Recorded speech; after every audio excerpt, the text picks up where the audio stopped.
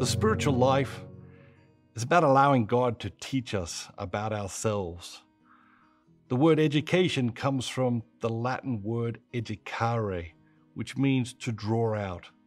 So much of modern education is based on imposing knowledge upon us, stuffing us full of information. But the best teachers have always been focused on drawing something out of the student. The best teachers draw out the best version of ourselves. They make us more of who we truly are. Since Socrates and Plato, the greatest teachers, have not used a lecture method, but rather a method of questions and dialogue. Everything good and true and beautiful has its roots in God. And thus we discover, in many ways throughout our lives, through people, experiences, and opportunities, God is laying questions before us. Always the right question at the right time, if we listen closely. At the same time, there are many other people and voices in your life proposing different questions, the wrong questions. The questions we choose to focus on can make all the difference. The questions we ponder determine the quality of our lives. Ponder trivial and shallow questions, and your life is likely to become just that, trivial and shallow. Spend your days pondering questions that challenge you to explore yourself, others, the world, God, and spirituality in new and exciting ways, and your life will be a life uncommon. I have often said that if you tell me the books you are going to read over the next 12 months, I can probably tell you how your life will change in the next year. The reason is because we become the books we read. Questions have a similarly powerful impact and effect on the direction and trajectory of our lives. A person who spends the next year pondering, should I get divorced, will have a radically different experience than the person who focuses on the question, what can I do to renew and transform my marriage?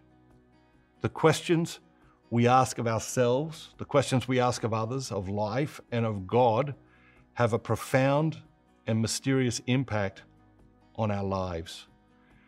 We're impatient and like the gratification of quick answers, but they do not satisfy us. The most important answers are those that we wrestle with. The reason is because we yearn for deeply personal answers to our deeply personal questions. We have to dig long and hard to find many of those answers, but they are worth the soul work they require. Be patient with your questions. Nobody has explained this more eloquently than Rainer Maria Rilke. In his quote, "Be patient toward all that is unresolved in your heart, and try to love the questions themselves, like locked rooms and like books that are now written in a very foreign tongue.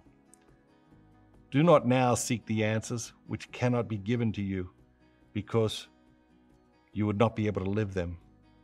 And the point is to live everything. Live the questions now. Perhaps you will then gradually, without noticing it, live along some distant day into the answer." Throughout this series, I will lay before you 21 questions. Some will intrigue you more than others, but they will all stretch your soul. Try to write down some answer for each question, no matter how short, and date your answer. Then come back again in the weeks and months and answer the questions again. Don't be in a rush to answer the questions. Sit with the questions, go deep into them, answer them, and then answer them again. Date them, come back to them, add to them. When you add something, date the additions. This is not because you will change your mind. The process is more profound than that. You will discover deeper parts of yourself. As you discover your deeper needs, talents, hopes, desires, and dreams, it is natural that your answers to many of life's most important questions will change. The questions in these videos are simply designed to begin the process. They will fan the fire in your heart, and you will begin to recognize other questions being posed to you in the midst of your everyday activities. Some questions are big picture, and some questions are nuts and bolts practical. Both are necessary. Some questions are beautiful, and some questions are ugly. If we are to thrive and grow, we need to face both with courage. But all in all, as we do this soul work, our questions should become ever more beautiful. Enjoy the series. Together, they form 21 questions that will absolutely change your life. So get yourself a journal and keep watching. If you like this video, you'll love the next one. Click here to watch that now.